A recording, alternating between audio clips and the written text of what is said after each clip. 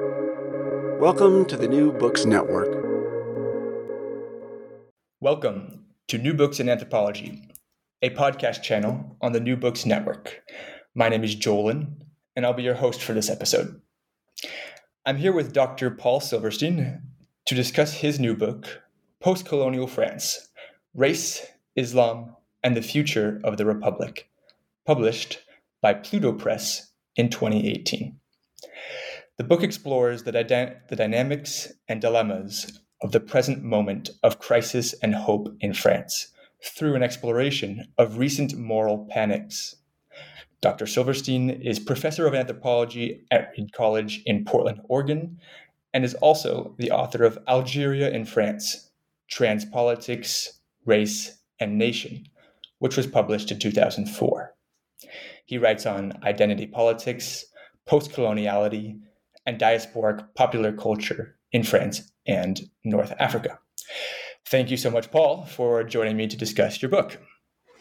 Thanks for having me, Jolin. To get our conversation started, I'd like to ask you about your intellectual path as a scholar, and then I'll ask about this specific book project. Can you tell our listeners a bit about where and with whom you studied, how you came to study France and Algeria, and what connections exist between your 2004 book, Algeria in France, and this one? Absolutely. So this has been a project that's developed over a long period of time. I started thinking about some of these questions even back to my undergraduate days, where I was an undergraduate anthropology major at Princeton. And this was in the early 1990s. And I had read a lot of anthropological theory, as one would. I've been reading a lot of Marshall Sahlins, his work, and I was interested in exploring what I saw as the limits of a political economic critique for understanding the experience of being a laboring subject, of being somebody who worked, or somebody who experienced the world. So we have these kind of like systemic Marxist critiques that came out of a kind of larger structural analysis. But I was already at that time interested in kind of what that gives us kind of purchase on, and where it kind of might run up against, all sorts of cultural differences, all sorts of differences in the ways in which particular individuals, but particular groups kind of thought about what we broadly call the economy. So that was kind of where I was in my thinking as a 20-year-old at the time, and trying to think about like how would one kind of transform that into an empirical project? What kind of thing could I look at to get at that broader kind of set of theoretical questions? And my advisor at the time was a guy named John Kelly, who had been a student of Marshall Sahlins, and he suggested a couple of different places where I might explore some of these questions, both of which had to do with kind of migrant labor. One was kind of going to New York and working with the unhoused populations, people who were kind of mobile in both their lives, and the second, which sounded incredibly interesting, but I, as a 20-year-old, I didn't feel quite comfortable doing field work among such folk, either ethically or just pragmatically, how that would happen. So that didn't seem like that was something I could do. And then he also suggested, based on his own research, that I think about the history of migrant labor in colonial Fiji. Again, something I thought was super interesting. I read a little bit on it, but it didn't really attach to anything I had thought about or knew about in the past. But I had studied a lot of French history at that point, and I did speak French. And so I started thinking about, well, in what ways can I think about some of these questions about, the experience of labor, the experience of economic behavior in a place where different cultures came together. So I'm thinking about, well, there's this long experience, the colonial history between France and Algeria, and hundreds of thousands of Algerian workers who ended up in France, from the colonial period forward into the 1950s, 60s, 70s, and beyond. Maybe that should be what I should look at. And so already as an undergraduate, I started thinking about this history, and I started reading everything I could at that point about those relations. I remember at that time even reading Pierre Bourdieu and Abdelmalek Sayad's 1960s explosive study that they had done, this field work they had done in these forced relocation camps during the Algerian War that the French military had taken farmers, pastoralists, basically peasants in their term, from Algeria, and forced them into these into these what were essentially concentration camps during the war as a means, as a counterinsurgency tactic to try to kind of break down the Algerian opposition, the Algerian resistance, the Algerian insurrection. This book was called Le Déracinement, the uprooting, and it was a really an incredible book to think about exactly as kind of from their point of view as these farmers who had lived and kind of worked very strongly didn't think of what they were doing as work as such, or as a profession, and they were being kind of forced to kind of reevaluate the very categories of their life. I'm thinking about this book because it was one that I just actually edited and translated, and it's come out in English finally. Has never been in English since it was published in French in the 60s. In fact, barely got reproduced after that. It was a little too explosive. In any case, so as an undergraduate, I started thinking about that, and I ended up writing a thesis that was thinking about that kind of moment of the creation of Algerian migrant labor from the colonial period to the present. So, and then I went to graduate school, and I kind of followed this trajectory from Princeton to Chicago, and started studying with anthropologists, historical anthropologists like Salins or like Bernard Cohn or Jean Komaroff, who are students of colonialism, and as well as taking courses with Arjuna Potarai, who was an anthropologist of thinking about kind of what he was calling at the time transnational social formations. How do you think beyond the nation state? And I got very interested in thinking about, how does a nation state come to be? How is it challenged? How is it transformed over time? What is the experience of kind of living as a person of migrant or diasporic background? I was studying Arabic at the time and doing kind of Arabic study and some preliminary research across the Arabic speaking world. I was in Yemen for a while. I was thinking about, kind of Yemen is a place that has a huge diasporic population, but also kind of had recently become a host for refugee populations from Eritrea. I kind of thought about doing a project there.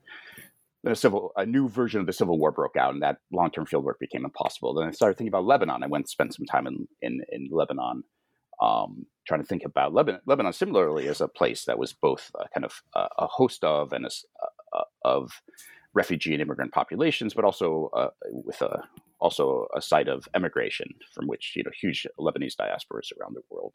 And similarly, the war never seemed to quite end there, and it was very difficult as an American to get research permits to do research in Lebanon. So I had all these great ideas to kind of do these projects elsewhere, but I end up coming back to the French project in part because it was, again, I had the resources to do so. I'd been spending time in Paris in the meantime, and I was still interested in kind of tracing what had been a historical project into the present experience of being of, if you will, migrant background.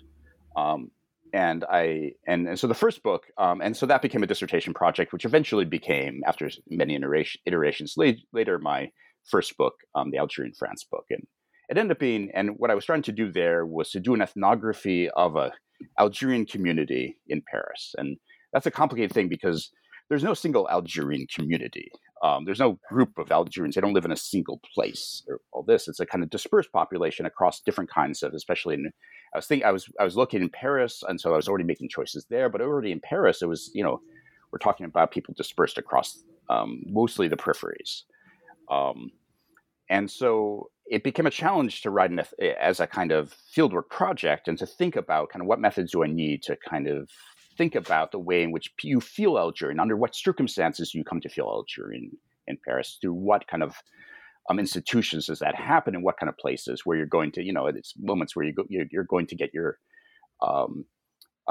residence permit, for instance, where you're interfacing with the state, or I became interested in various cultural associations and religious associations that people had formed. Stuff, and I was interested in artists and activist artists and people doing various projects, writers, cartoonists, dispersed as they were across it, that they were kind of creating some of the associations, these artists, these projects, these moments, these events, celebrations became the glue, became the kind of the means by which a sense of being Algerian, but within the French landscape, came together. As I started the research, this was now in the mid-90s. There was the civil war in Algeria, or what you might call a civil war in Algeria, was in full swing, and this was a insurgency that was occurring, and a counterinsurgency by the government, and it was a mess, and in every sense, and it over the course of a decade, what's called the Black Decade. An estimated 150,000 people were killed in the various violence that was occurring across the Algerian countryside. And this was not only producing a huge amount of people who were essentially taking refuge wherever they could, including in Paris. So you had a lot of Algerian intellectuals, Algerian students, Algerian journalists, just anybody who had family in France kind of making their way to get out of this kind of violent situation in Algeria. But it also turned people's attention to Algeria. Even people who were born in France to Algerian parents or grandparents who had spent like a good chunk of their youth trying to be French and maybe trying and failing, and at least like not really wanting anything to do with their parents and grandparents' background. Suddenly they found themselves kind of energized, brought in by the situation that was kind of all-consuming, because it was not only in the media, but it was in people's lives, it was in family stories, it was in every communication they were having with them. And in the midst of this war, there were both very strong kinds of movements around identity that were occurring, both around Muslim identity and a kind of what you might call an Islamic revival that was happening, kind of course, across the Muslim world, but was pretty strong in Algeria and with Algerian populations in France, but also a rising Amazigh or Berber, what was used to be called Berber, identity movement.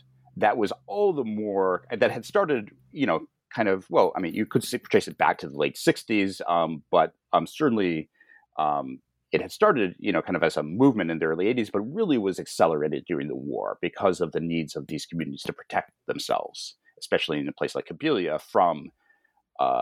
which is a Amazigh region in eastern Algeria, from the attacks that were happening from the outside, both from government forces and also from the Islamist insurgency. And all of that, which was happening, this kind of war that was happening in Algeria, had all these spillover effects in France. So part of what I was trying to do in that book, The Algerian France, is think about the way in which events occurring elsewhere kind of play out in your space, and what that means for people who themselves feel connected to that area in one way or the other. How do they kind of respond to that? How does that orient their things, and especially as in the midst of a kind of world of an evolving kind of world of France that was treating them as people of Algerian descent, as Muslims, as different, and they're feeling that racism at the same time. So it's this kind of this experience of exclusion and this other experience of this all-consuming kind of conflict, these events happening elsewhere. How do those intersect in the lives of people? So it was an ethnographic attempt to capture that moment, if you will, of the mid-1990s there. That's what ethnographies do. They capture a moment, and they try to kind of trace the emergence of that moment to various kinds of historical events, to various kinds of historical processes. I think of ethnography in some ways as a genealogy of the present. You're trying to kind of explain the present in part by providing some sense of how that present came to be. And that's a little bit my historical anthropology training. So that was what that first book was. Again, and there's different ways to describe it, but that's at least one way one might describe it. When I was thinking about, of course, I wrote the book. It got published, and of course, events continued to occur, and the situation in France for French people of color, Muslims or people of other kinds of immigrant background, if you will, seemed to be getting worse and worse. There's a new kind of various kinds of conservative forces in defense of the French Republic kind of became increasingly articulate, both on what we call the left and the right, both the xenophobic far right that continued to blame people of immigrant descent and Muslims for all the problems of France, and on the left too, which is to say in the kind of the secular Republican so-called left, where there's increasing anxieties about what is the future of this social compact that treats that ostensibly kind of ostensibly builds a relationship between you as an individual and the state in the face of what seems to be these sectarian tendencies, these communitarian tendencies, as they would say, of groups that of communities, people of especially Muslim groups. They were very, it seems to be the center of the concern, who seem to want to kind of cleave out an area where they can live a kind of their own cultural lives separate from France. So the sense of like a fragmentation of France became ever present in the public discourse and kind of led to a series of kind of legal measures to kind of ensure or to attempt to ensure a kind of, they would say an inclusivity or democracy or individualization of the public space, which is to say like laws against veiling, laws against public prayer, laws that kind of tried to insulate and keep the public space to be a secular space. This was happening alongside some increasingly both increasingly outspoken people of color and Muslim French who no longer, who didn't want to play this game, who didn't want to play the game of just, being, good, like, secular French citizens, but were increasingly outspoken in their public demands for recognition, their public demands for their rights as citizens of France who wanted to take have agency in the future of France. And in some cases, and we're fed up with things like police violence. So most famously in 2005, a series of uprisings occurred across the peripheries of the major cities in France, the banlieue, where, residents basically, after the police killing after the death of a couple of young kids who were running away from the police, they rose up and said enough, essentially, and that kind of spread across this. This led, of course, to all sorts of more policing and more surveillance and more laws that against incivility that just seemed to make things worse.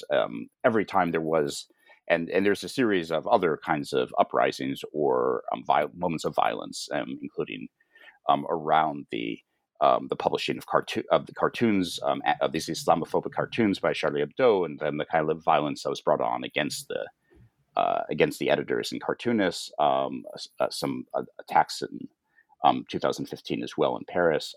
After each of these moments, we saw there was these upsurges of Islamophobic rhetoric and kind of protectiveness around the future of the Republic. I wanted to in the second book kind of tried to kind of get a sense of this moment.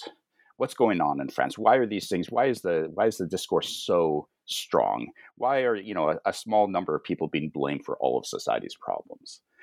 And how is it that people are taking action and voice? I wanted to do in this book kind of present some portraits, and I try to do this at the end of each chapter, of various artists and activists of various different backgrounds, Muslim and Jewish, Black and brown, men and women, who have kind of in various ways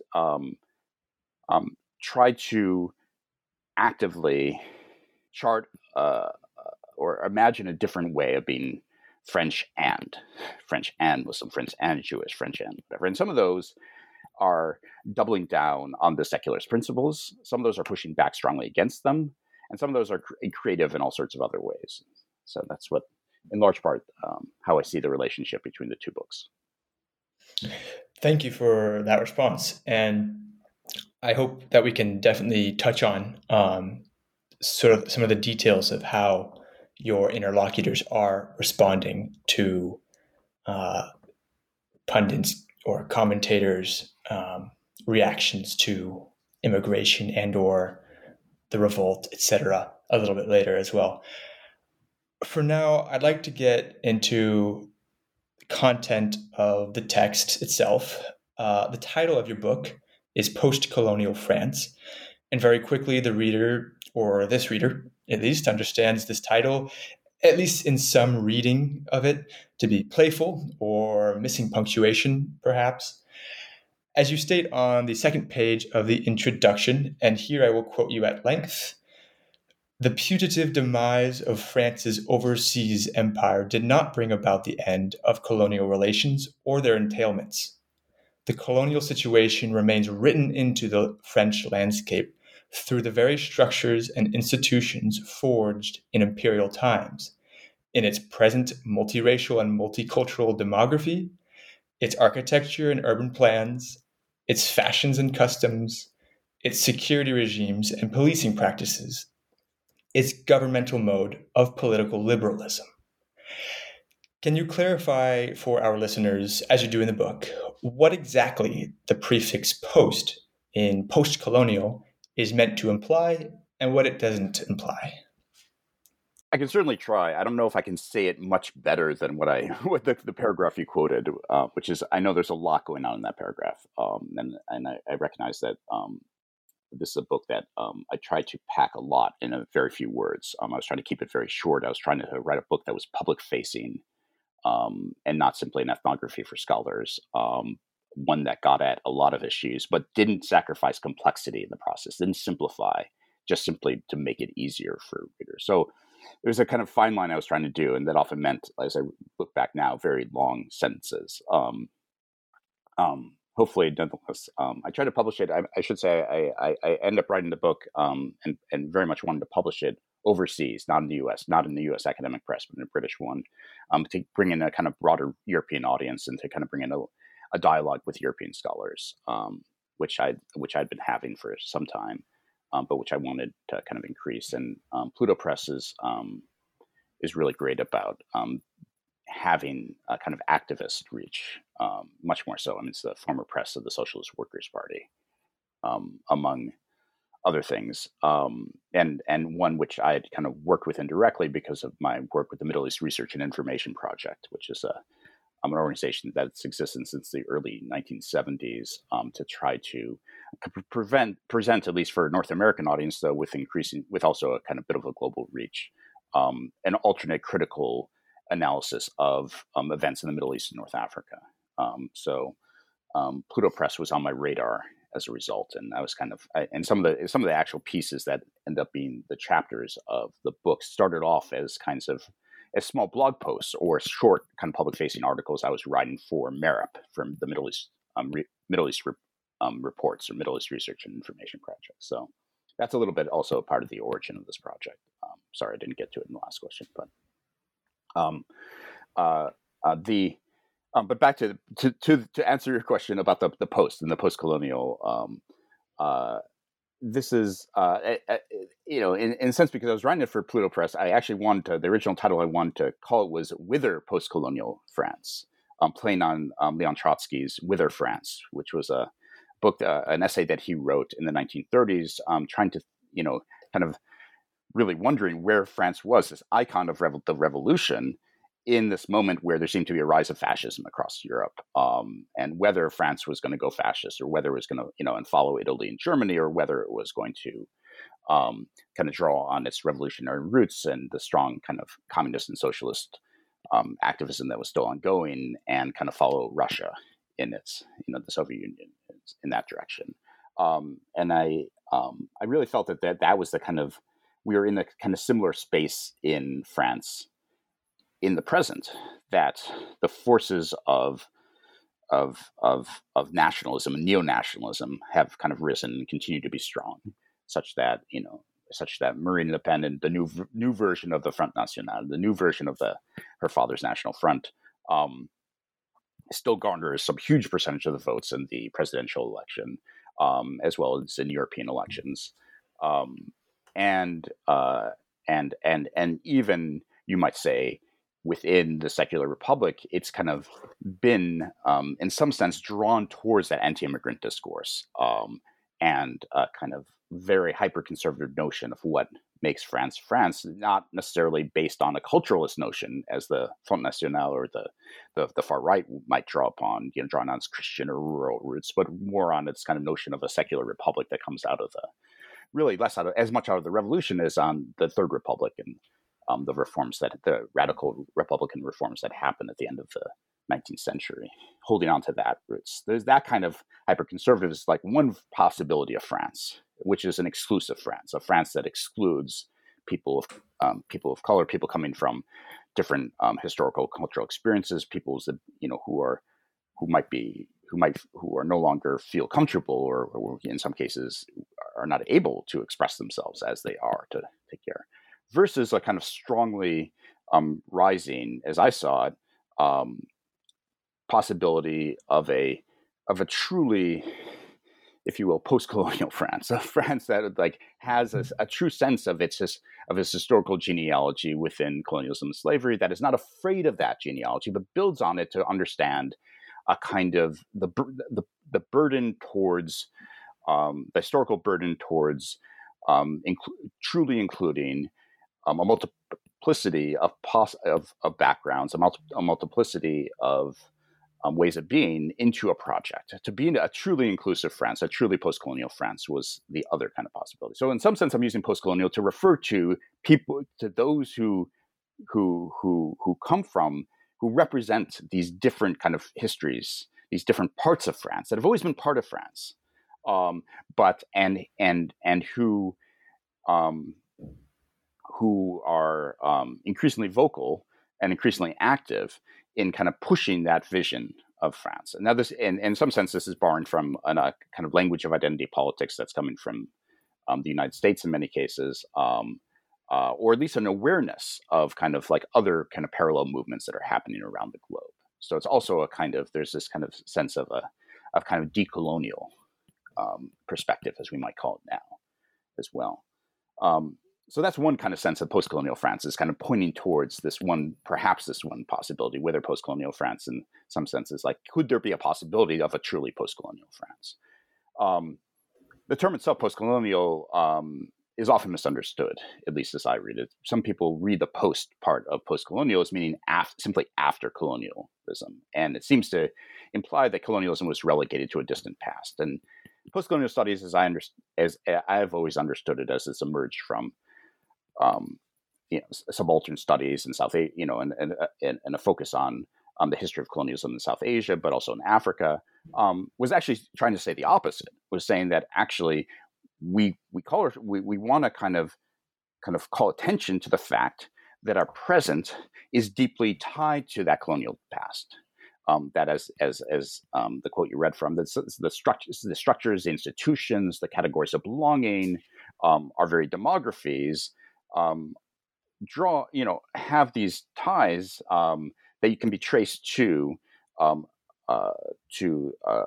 history of colonialism, and you can't ignore that because its structures are present, and so in some sense, like, the post is kind of ironic, if you will. I think that's what we're saying, because it's not in some ways saying that we're not post in the sense of being past colonialism, but colonialism is still with us. For other critics of the term, it seems to imply that, by its that there's something. It seems to ignore the fact how colonial the present is, and to that I would say something to the extent of, while we recognize and we need to pay attention to precisely the ways in which the colonial history continues to imbue our present, we are not living in a world of colonial empires as we have in the past. The colonial imperialism was built around a series of structures and institutions of primitive accumulation of land and resources. It was tied to an ideological project, a racialized ideological project, sometimes called a civilizing project or civilizing mission, in which kind of European powers or the global North felt it had a mission and a duty to bring light to the dark continents, as it in the language at the time. It was built in a world of other empires where the standard of sovereignty was not the nation state. Or if it was a nation state, it was a nation state. There was always already an imperial nation state, and so it didn't assume that everybody was simply a citizen of a given sovereign, but it assumed all sorts of different gradations of subjectivity, of relations of subjecthood to a sovereign. That was the world of colonialism, and that's a world that we are not part of anymore. it's for we're which is not to say that there aren't, perhaps you could say, neo-colonial relations between parts of the global north and the global south that are still about exploitation and still about kind of profit, for sure. But that's not the kind of that's not no longer the hegemonic setup, if you will, of the world, at least as I've come to see it. So in some sense, what I'm trying to get at with the postcolonial is both pointing to the kind of, if you will, certain kinds of continuities, not continuities without a difference, continuities that have changed over time, the way in which colonial categories have themselves been remade in the present, while paying attention to those ways in which they're remade. So you pay attention simultaneously to the genealogy, but also to the transformations. That's what I'm trying to get at, with that. You could have put the post with a hyphen. You could have put it in parentheses. I was trying to keep things a little simpler, but of course, all good deeds go punished. Something like that. Well, I think you explained it quite well in the introduction of the text, and you show how it sort of structures the various chapters of this book. I think that worked. Throughout the book, you use the term Muslim French men and women of color, Muslim French men and women of color, to describe some of your interlocutors. Can you talk to me about this term, about the so-called foreign import of American wokeism, as some put it, especially recently in the presidential elections, discourse around that, and what considerations went into using this specific term and not other related ones? It's a good question, and one I thought about a lot as I was writing the book. Part of what I was trying to do in postcolonial France versus in Algerian France is to pull back from a specifically kind of Algerian, a world of kind of Algerianness, if you will, a world of people of Algerian and Franco-Algerian background, French-Algerian background, and to think about kind of the larger dynamics which people, whether you're Algerian, North African, have families from sub-Saharan Africa, from South Asia, wherever it may be. If you're, non-white, non-European, whatever those terms have come to mean in the French discourse, if you're marginalized and kind of marked as kind of other in France, what's that experience like? And the goal was to kind of pull back to understand a commonality of experience across this. Now, part of that is specifically about being Muslim and the kind of way in which particular forms of Islamophobia and Islam in particular gets kind of held up as the problem, as a source of anxiety for the future of France. And in that sense, I was trying to, even within that term, even within that category of people who are Muslim but live in France who are French, trying to come up with a term is difficult. And there's a whole kind of debate within, among people who think about these things a lot about whether, and among people, who consider themselves Muslim in France, about what is the right term. Muslims of France, Muslims in France, French Muslims, Muslim French, et cetera, et cetera.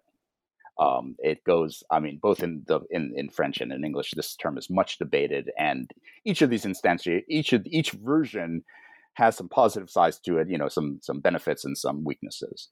And one of the scholars who I look to for this question, who I really like and whose work I've been in dialogue with a long time, is Mayanthe Fernando, and she pushed really hard to refer to, based on her work with particularly with pious Muslims in France, young people who were part of what's sometimes called the Islamic revival. She pushed hard for the term Muslim French citizens,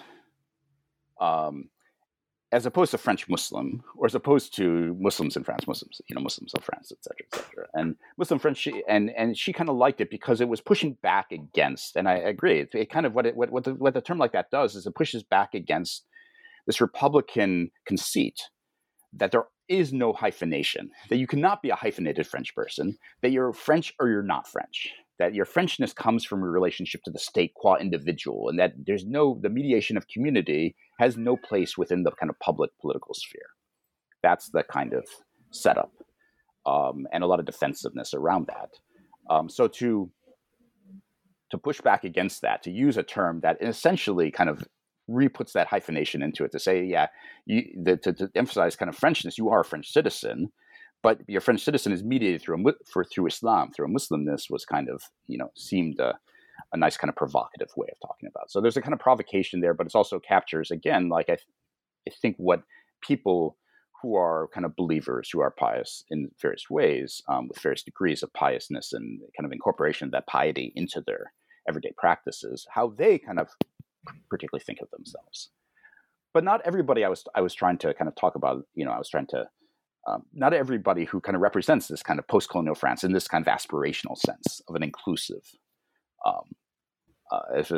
France, a truly inclusive France.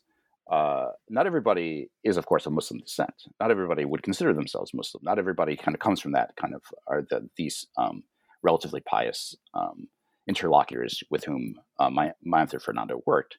Many of them, are, of course, have very different backgrounds or consider themselves secular or Christian, whatever. And I wanted to but they themselves are subject to being marked as other, subject to various kinds of racism, subject to various kinds of exclusion, to police violence, to policing and police violence. This is a large number of people, and it's like, I wanted the book to also speak to their experiences as well.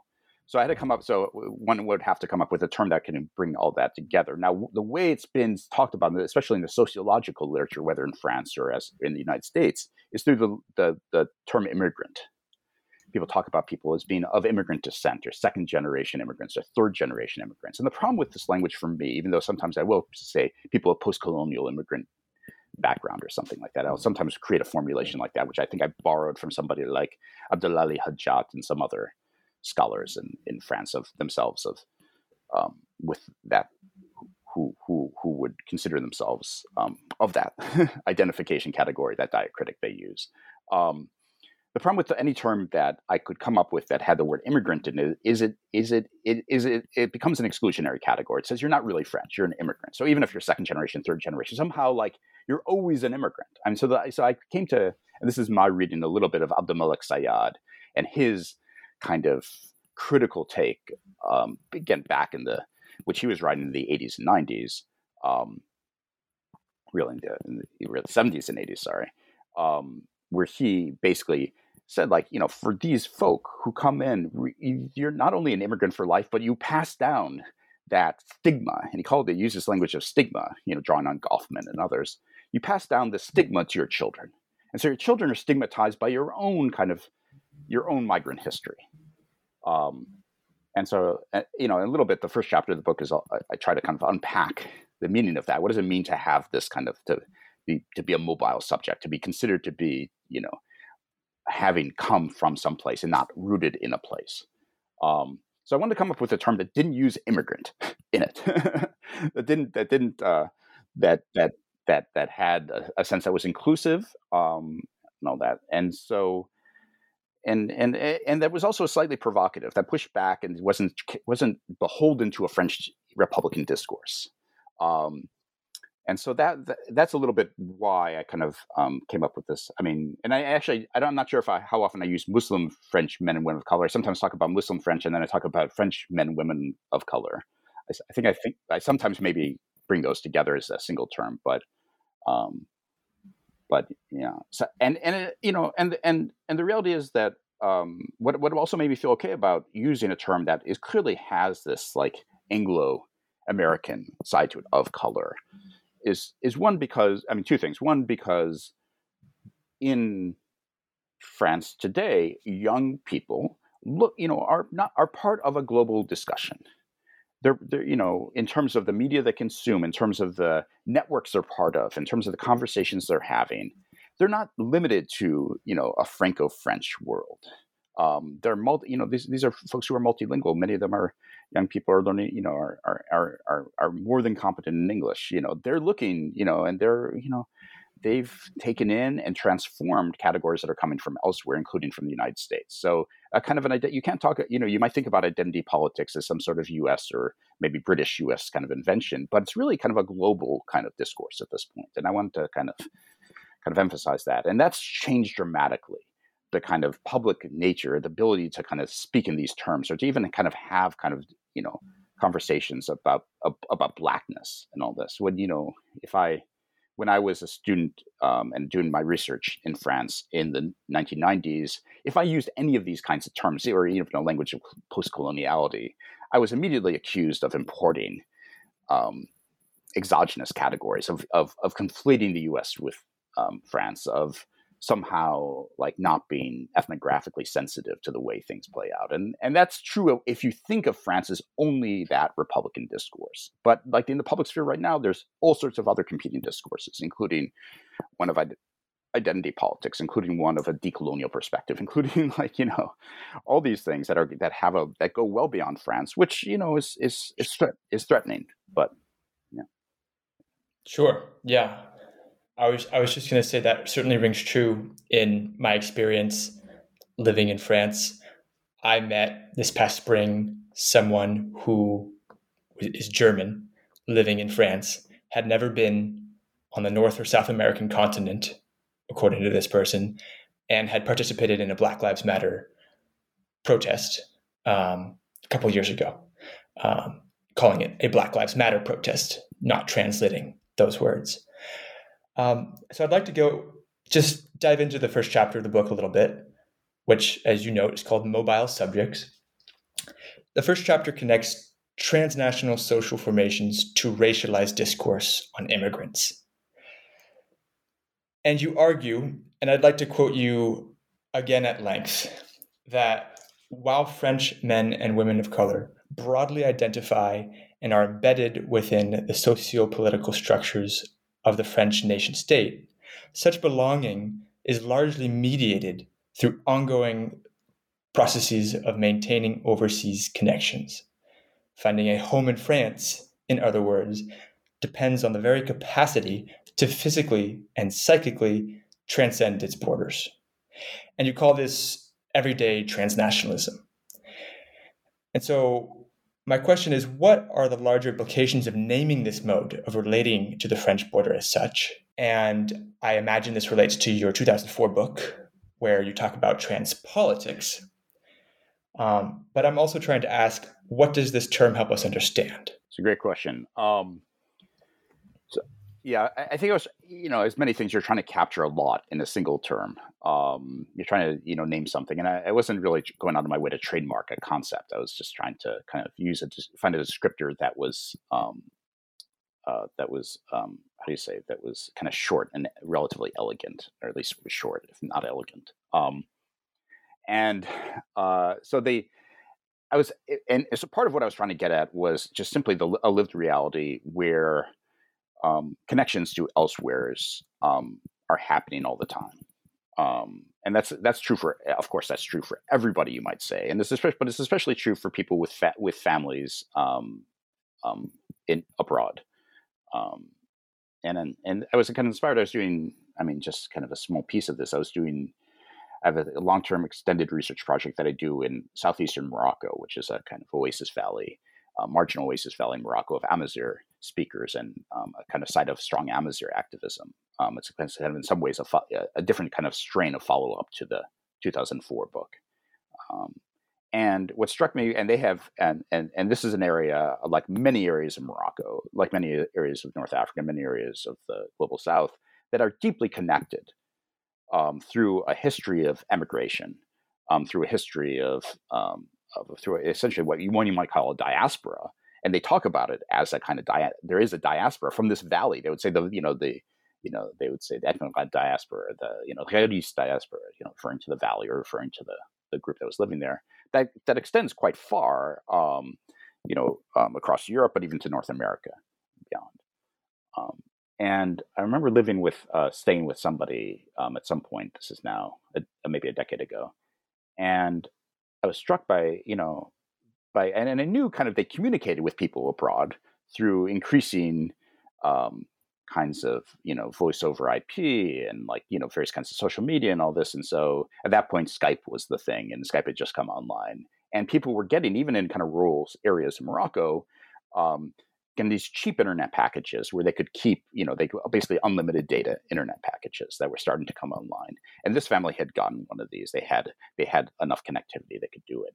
And I realized what they had done was they just kept a Skype line open, a Skype connection open directly between themselves and their kids who were living in various parts around the world. So you had this like ongoing Skype connection that they just never shut down. And occasionally people would pop up in front of the screen and they would say hi to each other. And, they sit there in front of them and peel potatoes and make dinner or whatever they were doing. And they would keep it open. And I remember being struck by, kind of both like, the creativity of using the technology to do that, the way you could kind of, conjoin two households and keep them deeply conjoined, through this mediated technology.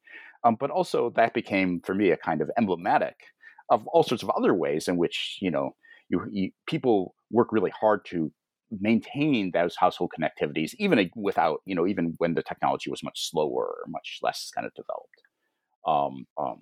And so that was kind of an extreme version of that everyday transnationalism, just as a kind of empirical reality that people are living simultaneously, like here and there, or that here and there-ness stop becoming meaningful as kinds of physical locations because you have this kind of virtual connection that's happening. So that's one piece of that everyday transnationalism, and then the other piece of it, I think, is also just a series of kind of perspectives, which have to do less about an organized social movement, as I was describing before, like an Amazigh cultural movement, which I was studying, which is organized transnationally, very ideologically so. And it's like, look, we represent this space, which is like across all North Africa, from the Siwa Oasis to the Canary Islands to the diaspora and all this stuff. That's a kind of like ideological statement of a transnational formation that's set up against, in defiance of, in opposition to what they see as the artificial borders between Morocco, Algeria, Tunisia, Spain, all that. That's a more ideological, but the everyday version of it is something like, I live in a world of connections. I have all these resources. These resources I have, whether I speak, I speak Arabic or I practice Islam, may not be, may not constitute a lot of social or cultural capital here in France, but they do elsewhere. And that those elsewheres might be just the area where my parents came from, or my grandparents came from, or whatever, and which I we occasionally visit on family vacations. But it may also be various other elsewheres. That includes, in some cases, and this is something people are really thinking about, the ways in which people of French, Muslim French, or people of other French men and women of color are looking to the world, and are moving out in the world in a way that's constituting a kind of diaspora in of itself, or what some people might call a double diaspora. So the number of people, French men and women of North African descent, who now live in places like Quebec or the Gulf, the Persian Gulf, in the Emirates or in Qatar and all this. I mean, it's a huge number of people, and those numbers are increasing. And to the point where, you think there's this kind of exiting Europe or exiting France becomes like part of the future people are imagining for themselves. So the everyday transnationalist is also about kind of the social and cultural capital, which people recognize they have, and a way, and in the kind of an imagination of an aspirational future that may or may not include France, or may include France as just one node within something bigger. Yeah, I think that makes sense. Thank you for that response. I'd like to maybe just get a taste of some of the topics in chapter 2 as well. I was captivated by your discussion of state management of religious expression in France, which you lead in chapter 2. And you talk about what pundits and commentators get wrong about laïcité, or state secularism, in France, particularly its ahistoricity and the lack of recognition of the origins of the secular project. Here you're in conversation with scholars such as Salah al-Assad and Saba Mahmoud, for example. So I'm hoping you can give us a sense of some of the context of the state management of religious expression in France. And can you draw out this critique for me and explain how it weighs on the state's practices that is to say, the management of peoples in France, and on the country's colonial memory, as you stated? Again, great question. A lot going on there. Right. I'll try to get at a couple aspects of it, at least the ones that come to mind, at least in terms of where my thoughts are currently. What's misunderstood, one of the major things that's misunderstood about French secularism, laïcité, sometimes that I might translate as state secularism to kind of just to connote its difference from the U.S. model of secularism, which is about separation of church and state. I mean, is that it's not a separation of church and state, first and foremost. It's if anything, a supersession of the sacred by the secular. It's an attempt. Or alternately put, a sacralization of making sacred of the secular, of the state. And in extreme cases, you can see that where secularism almost becomes almost a kind of a religious faith among the true believers who like push it as if it's like almost a religion and try to convert people to it. And some of that conversion and some of that true belief may sound like atheism, but actually, from the state's point of view and the state's management of religion is precisely what secularism is about. It's about the state kind of keeping religion in its place by defining religion in a particular way to include some aspects of it and exclude others. And as I think you just mentioned, or as I kind of state talk about in the book via the work of Talal Asad and Saad Mahmoud, they've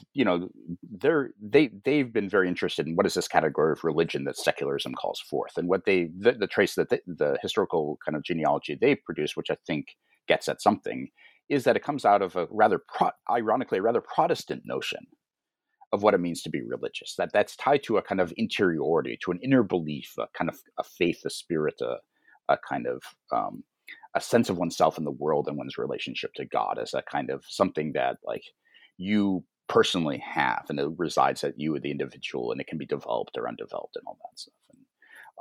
And that's a powerful kind of understanding of at least some aspects of religion, but it doesn't really get at what the experiential or the kind of an Islamic understanding, at least among a certain number of Muslims, is of how they are Muslim, which is not simply about a statement that comes down to I believe in God, but it's about a recognition through one's embodied actions, through one's embodied practices of the godliness of the world, if you will, and the series of obligations that God has put out for one to live in.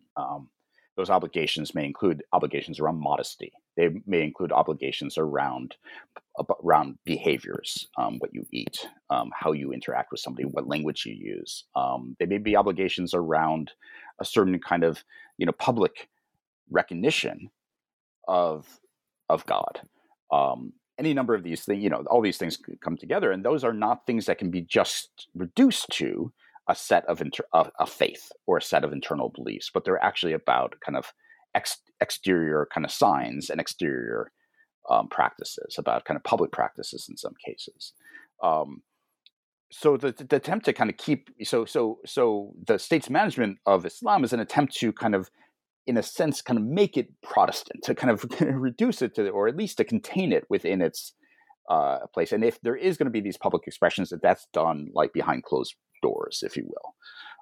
That may be an extension of that interior to a kind of smaller communal space. And there have been like very explicit attempts, repeated by one French government after another French government, to work with Muslim leaders or people they designate as such, or people the community may or may not recognize as such, but which they kind of bring on to kind of recraft what an Islam, a secular compatible Islam might look like, which often, looks like sometimes ends up being banal statements that, kind of Muslims in France must obey the law of the land, but in often cases kind of ends up supporting or really set up to support a series of regulations that outlaw face veils or outlaw certain, restrict restrict certain outlaw public prayer and things like this. These kinds of restrictive measures. So that's a kind of part, and to see that as one might see that as that attempt for the state to literally set up committees that then come up with almost fatwas, kind of collective fatwas that get on what a Muslim in France should do or should not do. You might see that as somehow against secularism, but that's actually part of the secular project, and it's always been part of the secular project in some ways. So that's part of so those are two aspects, or several aspects of that. Secularism's non-recognition of its own parameters in history. And again, from the point of view of those who are subject to the state management, it puts one in a very complicated situation. And again, Mayanthe Fernando has done some great work working with young Muslim men and women who are trying to navigate this space where they're being, in a sense, forced to present themselves as good liberal individual subjects, who have this faith, and that they think, and to present Islam as a faith that they chose to have, and their practices as practices which are just, which they have chosen to. And this is especially the case for young women who are suspected of being the victims of patriarchy, of strong men who have violently imposed religion on them, especially when it comes to modest dress. So they have to articulate it in this language of the liberal subject, while at the same time, they do not necessarily experience this as a choice, because they recognize themselves as agents, but it's an agency that's subsumed to the agency of God. And what they wear and what they dress is not just I choose to do this. It's no, this is what you have to do. So you have to dress modestly. You have to eat in this way. You cannot drink alcohol to be a good ethical subject. So for them, they experience it not as a choice, but as an obligation. But they have to re-express it as a choice, and that's kind of puts people in a very complicated situation. An obligation, as you said, in the book, to use the language of political liberalism. Absolutely. That's a kind of, so there's a double level of obligation. One is a kind of an experience obligation, a religious obligation, ethical obligation. What does it mean to be an ethical subject? What does it mean to kind of be that for yourself, for your future, for your family, for your community? And another set of obligations is what does it mean to be a subject of this kind of French discourse, to, an obligation that's something that's imposed upon you by a state, by your peers sometimes. And the state can act. When I say the state, I'm not talking about the state doesn't present itself as a state. The state presents itself as a school teacher. The state presents itself as a colleague at work. The state presents itself as somebody on the street who's acting as a gatekeeper in their kind of in their regular, in their critique of you for what you're wearing, and pulling off your veil in the most violent sense, or, kind of not avoiding you as a kind of marked subject because you're dressed in a modest way, and not participating in the way. So the state kind of can operate by all sorts of people who speak or act on behalf of the state. I think that's a key kind of thing that we all learned. I learned it from Ghassan Haj, who wrote a brilliant book called White Nation, which is about multiculturalism in Australia and about the ways in which white Australians become, if you will, the managers of multiculturalism, the state managers of the parameters by which difference can occur. And I think something similar to that happens in France, though obviously mediated through a different set of discourses and practices. An example of that could be some of the currents that one might hear from French feminist thinkers or commentators in relation to Muslim dress. Wondering if you could touch on that, because I found that part of your book quite interesting. I think I learned a lot there, and I thought about things I hadn't really ever thought about. Yeah, I mean, Joan Scott, who's a wonderful feminist historian of women's movements and women's liberation in France, kind of has coined the term sexularism to refer a little bit to the way in which a set of kind of secularist discourse comes to expect a certain or comes tied to a certain set of public kind of sexual relations, if you will. And by that, I mean just kind of what is expected between the relations between the sexes in France, which is some sort of complicated dance between a kind of older, almost kind of aristocratic gentillesse kind of game of flirtation and a long French feminist pushback against the way that they become sexualized as objects in France. And part of that, the long story from the 60s and 70s of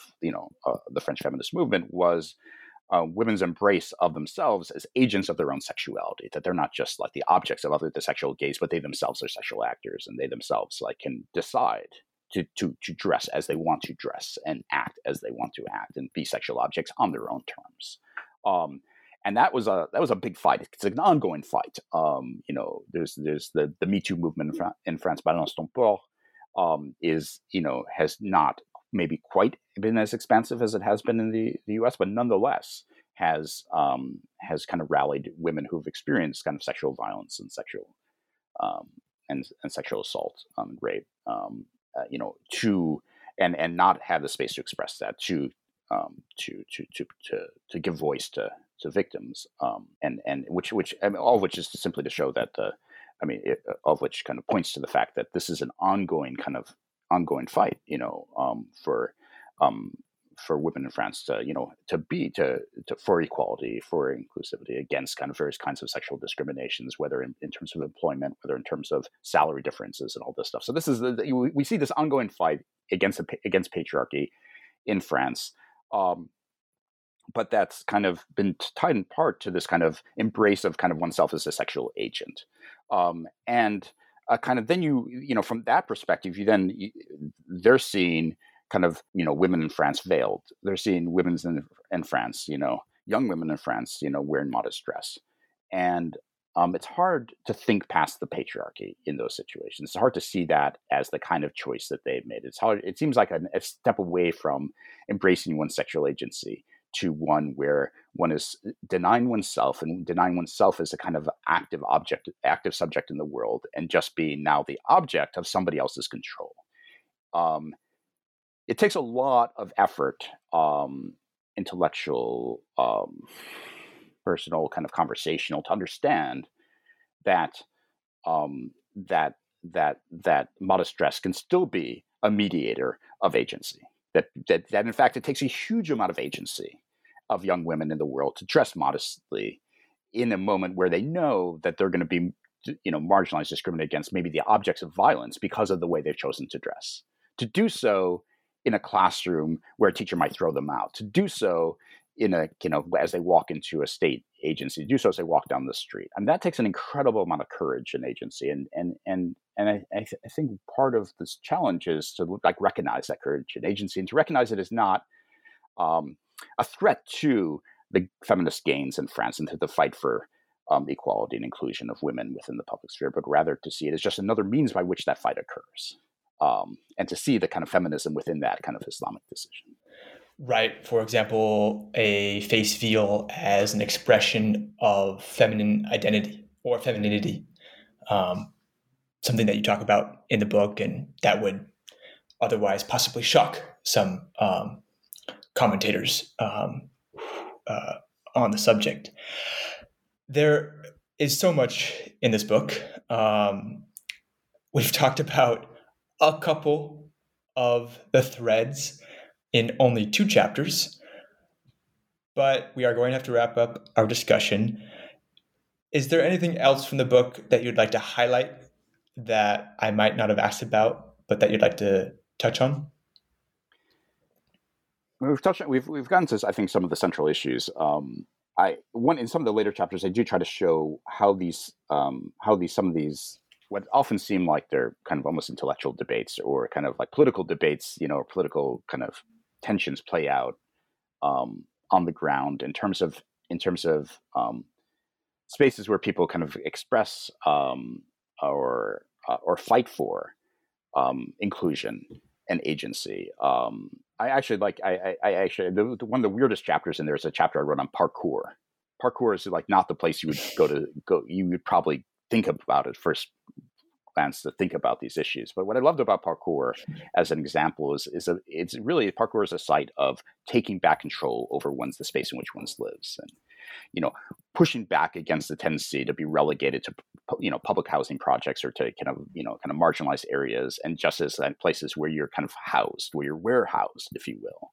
but think about them as spaces of engagement, of play, of making them your own, of reappropriation of the spaces, the discourses, the institutions the state gives you, and kind of taking it your own. And of course, people who do parkour, they're white. They're people white French. They're people marked as non-white French, French income. But there's a disproportionate number of people of so-called immigrant background who participate in the parkour, and I think for them it's a very powerful thing.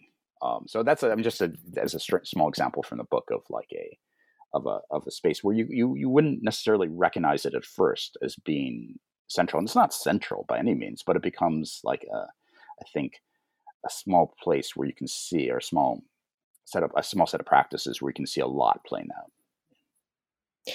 Absolutely. And I had a lot of fun reading that chapter. So thank you for including it. Before we sign off here, I just want to say that I came away from the book, especially the second time reading through it, with a much richer understanding of the stakes at play in current debates about religion and freedom in France. And for that, I want to say thank you for writing it. It's also just a joy to read. And I found all the chapters really worked well together. So I definitely have to recommend it, the text, to our listeners, who should absolutely get their hands on a copy wherever possible. Today, like I said, we touched on 2 of the 7 chapters that make up the book, not to mention the conclusion, which must not be missed, but also cannot be spoiled. So I will leave it for our listeners to discover themselves. As a final question before I let you go, Paul, can you tell us a bit about what you're working on now and what we might have to look forward to from you in the future? I've got a couple of ongoing projects. Thanks for asking, Jolan. One, which, as I think I mentioned, is located in southeastern Morocco. It's going back to doing an ethnography of a quite small place, but it is a super important place for thinking about the Amazigh Berber cultural revival, which again is kind of part of a kind of broader transnational Amazigh movement, but which plays out interestingly in a very complex local environment that is with lots of different kind of racial and religious differences that exist even locally. So I'm really excited to finish that project. It touches on all sorts of kind of questions of blackness and masculinity and a whole series of other things that I think are kind of interesting. One of the spin-offs of that project is I recently translated a novel by a local novelist that was written in the early 90s that had a very small kind of play, but it's a brilliant novel about called Le Sacrifice des Vaches Noires. It was written in French, but trying to kind of capture the Amazigh resonance of local life. It's an ethnographic novel, but more than anything, it's also a political novel. It's about kind of the saving of an oasis from ecological destruction because of overpumping of the local aquifer, and the ways in which kind of that becomes the basis by which people locally become involved in the anti-colonial nationalist movement. It's told from the perspective of multiple characters, and it gets at some really kind of interesting questions around agency, really theological questions around agency. It's all, if you will, a commentary on the second surat of the Quran, al-Baqarah, or the cow. So I'm really excited about that. I'm bringing I've translated that. The author's family is very excited for it to be published. So hopefully that'll come out relatively soon. And then I have a longer project, which kind of moves out of France, stays in Europe, but moves out of France, or kind of connects France, and it connects the Morocco project back to France through the history of Moroccan labor in the mines, the coal mines in northern France, but also Belgium, Netherlands, and Germany during the second half of the 20th century. From the post-war period, and I'm interested there in these kind of what became these kind of these multi-ethnic, multi-religious spaces of the coal mines that were themselves kind of had internal kind of racialized division of labor, but where we're also a kind of experimental movement for class politics, where you saw kind of all sorts of ironic kind of ways in which the kind of unexpected ways in which people came together to fight for their rights as workers in like the worst, most perilous conditions possible. And then, what happens to these worlds, these cosmopolitan, these worlds that were created when these mines shut down. as they all did by the early 1990s. And what happens to a vision of Europe that was originally a kind of coal and steel consortium in this post-industrial space, and where is the place of those kind of people coming from these different backgrounds in that project now? These mines are now a source of kind of tourism, they're a source of nostalgia. Kind of the industrial side of Europe is now kind of almost nostalgically looked upon. I mean, kind of, so I have a project, so I'm kind of I've been researching kind of both archivally, but also talking with people who were involved in various ways in the mines and trying, about that, both about that history, but also then ethnographically, what do these mining communities and these mining worlds look like now as they're turned into sites of memory? So that's the other project. Okay, that's cool to hear about, and I am definitely looking forward to that, seeing that upcoming work. As a reminder for our audience, my guest today has been Dr. Paul Silverstein, and we've been talking about his new book, Postcolonial France: Race, Islam, and the Future of the Republic.